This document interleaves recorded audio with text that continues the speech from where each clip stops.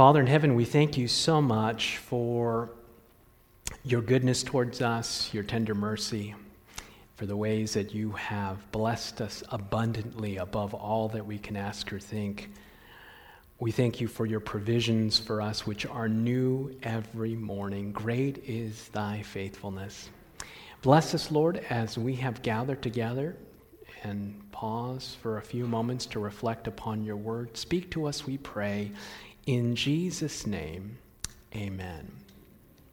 In Exodus chapter 16, verses 14 and 15, the Bible says, "When the dew on, thin flakes like frost on the ground appeared on the desert floor. When the Israelites saw it, they said to each other, 'What is it?' For they did not know what it was." The children of Israel are going from Egypt to Canaan, and they have just been freed from bondage. They're in the middle of the desert, and they wake up one morning, and the dew is there. And once the dew is burned off, there is something peculiar on the ground. The Bible says that it looked like flakes of frost. This was manna. And for 40 years, a miracle took place every single day. The Bible indicates that there were 1 million men, not counting women and children. So this was not a small group of people.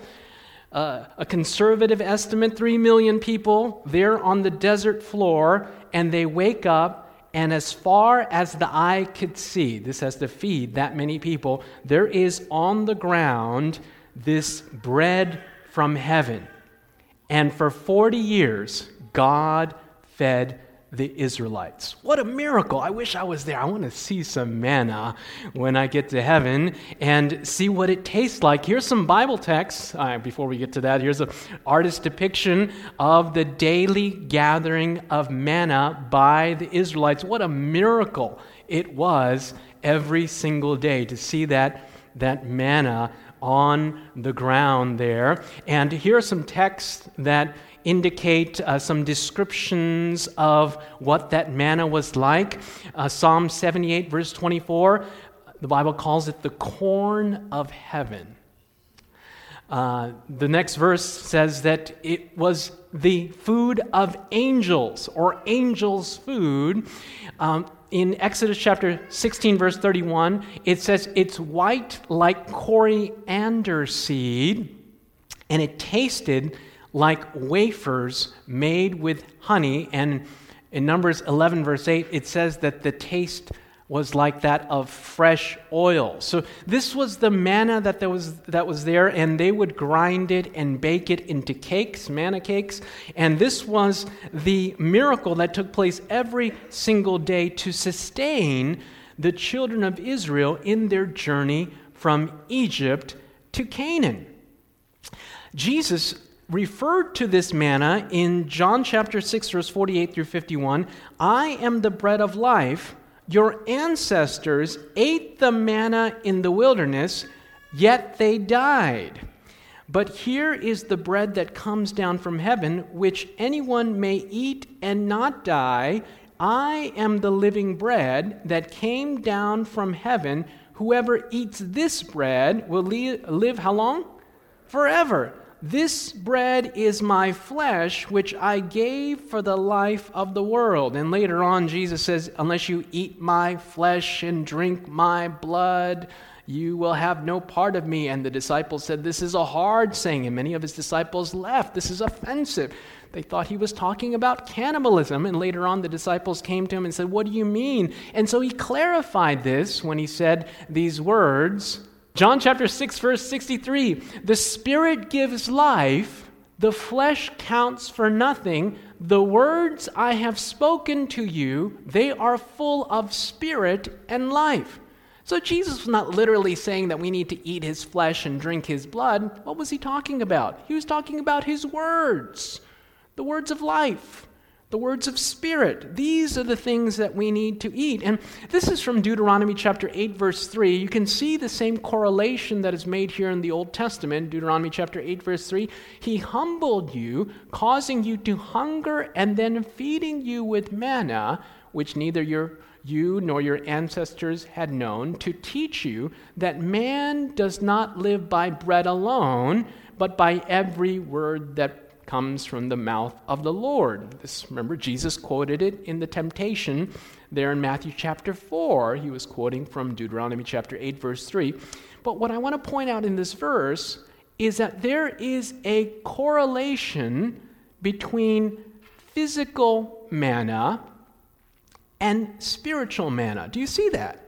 He said, I gave you manna to teach you that we don't live by bread alone, but by every word that proceeds out of the mouth of God. In other words, the Bible compares manna to the Word of God. There is an analogous relationship between physical manna and the spiritual Word.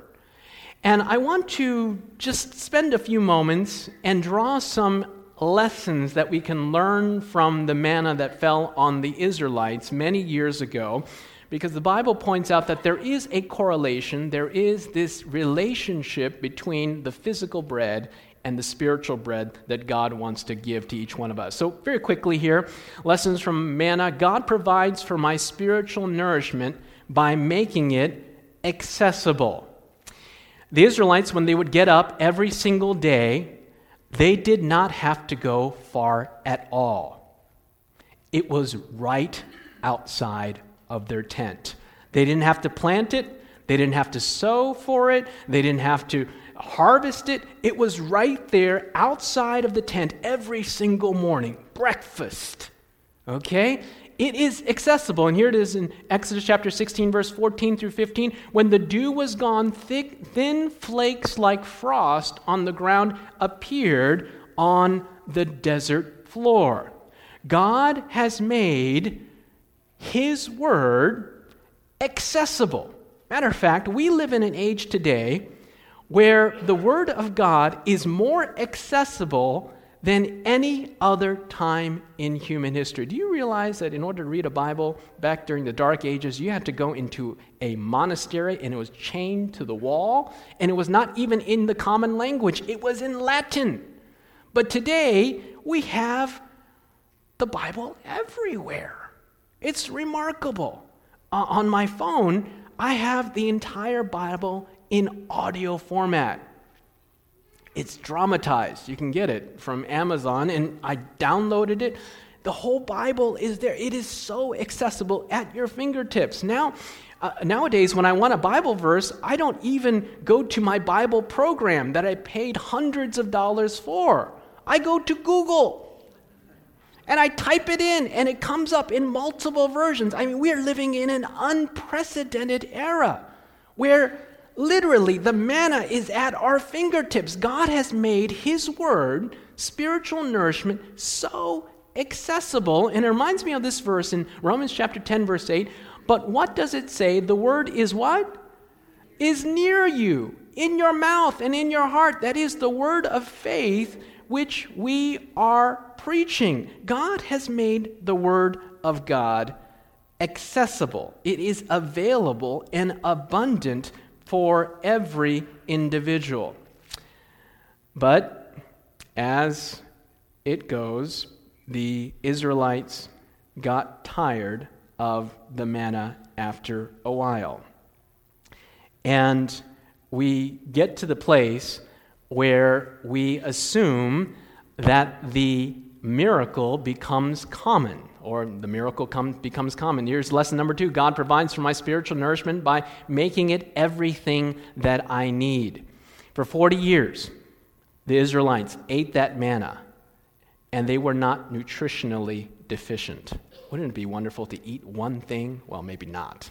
And it provides all the vitamins, all the nutrients. That's all they had to eat. And the Bible tells us that their feet did not get sore. These were healthy Israelites. Everything that they needed was provided by God to the children of Israel. In Exodus chapter 16, verse 35, the Israelites ate manna 40 years until they came to a land that was settled. They ate manna until they reached the border of Canaan. Once they crossed the Jordan River, the manna suddenly stopped falling. Incredible. What a miracle took place. For 40 years, all the nutrients that were necessary for them to get from Egypt to Canaan was provided by a miracle. The Bible tells us that faith comes by hearing, and hearing by the word of God. And I don't know about you, when I read stories like this, my heart is just filled with wonder and amazement. By the way, some scholars have made the observation that when you look at the journey from Egypt to Canaan, it can also parallel our Christian experience. They were in bondage to Pharaoh. The lamb died. They were covered. They were saved from slavery, and then they were led to Sinai, where they were introduced to the what? To the law, okay? So you go from blood to the law, and then they spend 40 years in the wilderness, and then they cross over into Canaan, which some scholars believe is the equivalent of heaven. And during those 40 years, to get from Egypt to Canaan, they needed to eat every single day the heavenly manna that was provided for them. Now, it came to a place in Numbers chapter 11, verses 4 through 6, that they got tired of the manna. The rabble with them began to crave other food, and again the Israelites started wailing and said, "If only we had meat to eat. We remember the fish we ate in Egypt at no cost, the cucumbers, the melons, the leeks, the onions, and garlic." Some of you are like, "Oh, that doesn't seem like very attractive," but evidently this was a delicacy. "But now we have lost our appetite. We never see anything but this manna." Now, manna was not distasteful. The Bible indicates that it tasted like wafers made with honey. This was everything that they needed, but they got tired of the manna. Have you ever tried eating an apple after you've just eaten a donut? Your taste buds become desensitized, or I should say perverted, by that donut. And something that is so nutritious and beautiful becomes bland and insipid. And even though the Word of God is abundantly made available for each one of us on our phones, everywhere, how many people do you think are reading the Bible on their phones? What do you think that they're doing? They're consuming donuts, right? Junk.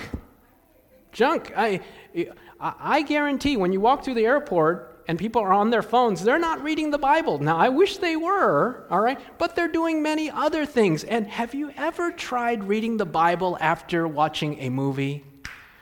Young people say, "Oh, the Bible's so boring and so dull." Well, we've become desensitized to it. And here they had bread from heaven, literally, that fell every single day. And they said, "I don't want it." Give me the garlic and the leeks and the onions and the fish of Egypt. I don't want this anymore. They had become jaded. Their taste buds needed to be sanctified. Jesus said in Matthew chapter 6, verse 63, "The words I've spoken to you, they are full of spirit and life." I was reading on the Gideon website, you know, those individuals that leave the Bible in the hotel room.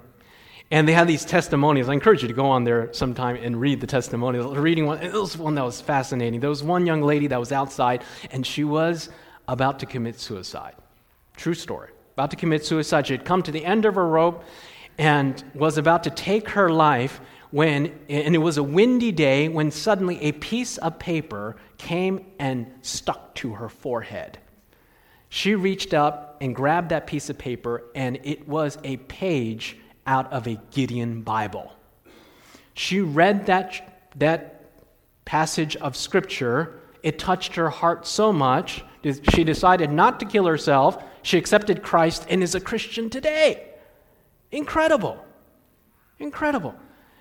The world is looking for something more. Here's a woman about to commit suicide, and yet she reads the words of life, and her life is transformed dramatically. Everything that we need for our daily spiritual survival is found in the Word of God. Oh, you should say amen after that. Amen? Amen. Wow, it's right there. It's right there at your fingertips, right there next to your bed. Everything that you need for your spiritual survival and nourishment is available every single day. So here it is. I take advantage of God's spiritual nourishment by first gathering it. The children of Israel could have had God drop the manna in their mouth. And they just opened their mouth. You know, we have a 9-month-old, and it's amazing. We were like, we're going to try this whole baby-led weaning thing, and he's going to feed himself. It's not happening. So what we do is, we feed him, And God could have chosen to say, okay, open your mouth. Here's the manna for you today. But they had to get up out of bed and go and gather it. Now, this is not works. God gave them the ability to do that, but that miracle was there, but they had to go and get it. It's the same way. We have by our bedstand, I hope, the heavenly manna. And some people assume that it's by osmosis that you get it. I mean, you lay on it and you get it. No, you have to read it. Now, this is not salvation by works, but you got to read it, all right? You got to put it into your mind. You got to gather it. And the other thing is, you got to gather it early. This is the lesson from manna, because if you did not gather it early, according to Exodus chapter 16, verse 21, when the sun grew hot, it did what? It melted away. Now, this is not indicating that God will not meet you at any time of the day. He will. But it's strange how our lives go, isn't it? You ever tried to spend time with God at the end of the day? All right?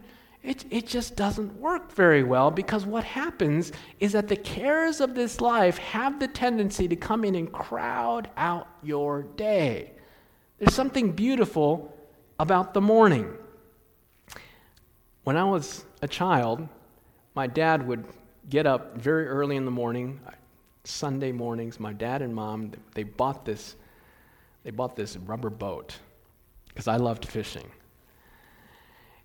I found out later my dad hated fishing. And because of his love for his son, 4 a.m., get that big rubber boat, strap it to the top of our station wagon, and we go out to the reservoir to fish. And there's nothing like fishing in the early morning. Anyone ever done that before? That lake is just like glass. The stillness. I loved it. Not another soul out there. And you, boop, that bobber on there, and it just ripples. Just something serene about it. But as the day goes on, you get closer to noon, then the waves start to come, the other boats come along, and that stillness is gone.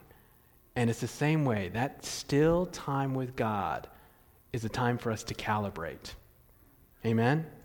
In the quietness, get our brains together and spend that time with God so that He can guide us and bless us through our day. You got to get it early, because if you don't get it early, it's gone. This is from Leslie Harding in his book. Manna melted with the rising sun and was then gone forever. We too must make gathering the heavenly fare our first task. The dawn is best, for noon is opportunity lost. The day's hectic activities will overwhelm the life unnourished by this celestial bread. And Jesus woke early in the morning, according to Mark chapter 1, verse 35. In the early morning, while it was still dark, Jesus got up, left the house, and went away to a secluded place and was praying there. Quiet time with God. And here it is in Psalm 5, verse 3. In the morning, O Lord, you will hear my voice. In the morning, I will order my prayer to you. The other lesson from manna is I take advantage of God's spiritual nourishment by gathering it daily. God could have given all the manna that the children of Israel needed for the week. He could have given it for the month. He could have even given it for the year. I don't know how they would have done it, but they would have to get it together and store it. But the thing about manna was that it only lasted one day. When you read the Bible, I think I have a text here. This is not the text. But anyway, Exodus chapter 16, verse 4, the people are to go out each day and gather enough for that day. They were to get it just for that day, except for Sabbath. They were able to keep it for Sabbath. It would last for 2 days during the Sabbath hours. But every other day, you were not able to store it. Because if you tried to store it, the maggots and the worms would get it. It would not be fresh anymore. You were only given a daily provision. Every day, the manna was only to supply that day's need. No more, no less. How many of you have ever tried to eat for the entire week? Ever try that? Maybe around Thanksgiving? It just doesn't work. It doesn't work. We have to eat every single day. And it's the same way in the spiritual world. According to D.L. Moody, a man can no more take in a supply of grace for the future than he can eat enough today to last him for the next 6 months. Nor can he inhale sufficient air into his lungs with one breath to sustain life for the week to come. We are permitted to draw upon God's store of grace from day to day as we need it. That's why Jesus said in the Lord's Prayer, give us this day our daily bread. He's not just talking about food, he's talking about our spiritual sustenance. So when you get up in the morning, you say, Lord, give me what I need for today. Not for the week, not for the month, just for today. This is an important prayer to pray. One of my professors framed this prayer. He said, Father, would you initiate in me a deeper desire for you? Now, I know I'm preaching to the choir. Every year I talk about devotions, and we're like, yes, Pastor. And it's kind of this little struggle that goes on in our minds. We know that we should spend time with God, but the spirit is willing, but the flesh is weak. And this is a phenomenal prayer to pray. Father, would you initiate in me a deeper desire for you? The same professor told me that his wife, before she goes to bed every night, she said, Lord, when you want to spend time with me tomorrow, wake me up. No alarm clocks. I heard a testimony of one of our saints that told me that they prayed that prayer and the Lord got them up super early and they said, Lord, not this time, and they went back to bed and rolled over. But it works. I believe if you pray this prayer and say, Lord, initiate a desire in me, wake me up when you want to spend time with me, He will do it. I believe if our eyes could be open, you would see an angel come to you and gently wake you up to spend time with Him. God wants to spend time with you more than you desire to spend time with Him. And this is a beautiful thing that we can do.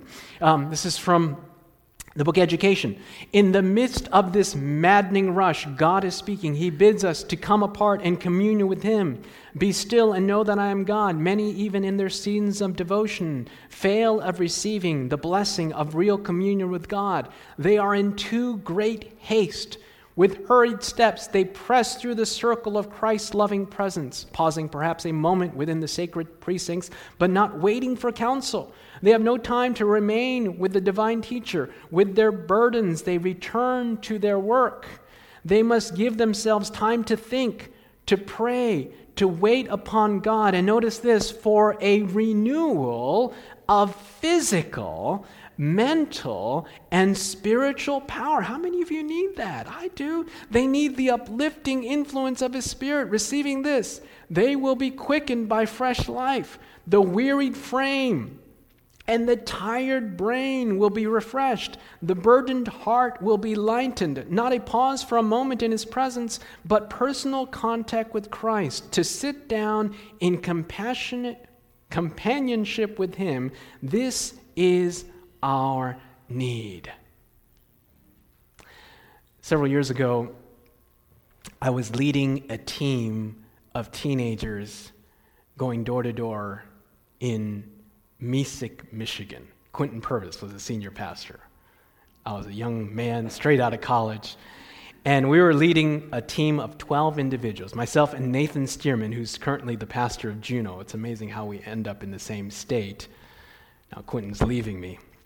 I told Quentin, you call me to Alaska and you leave to Florida?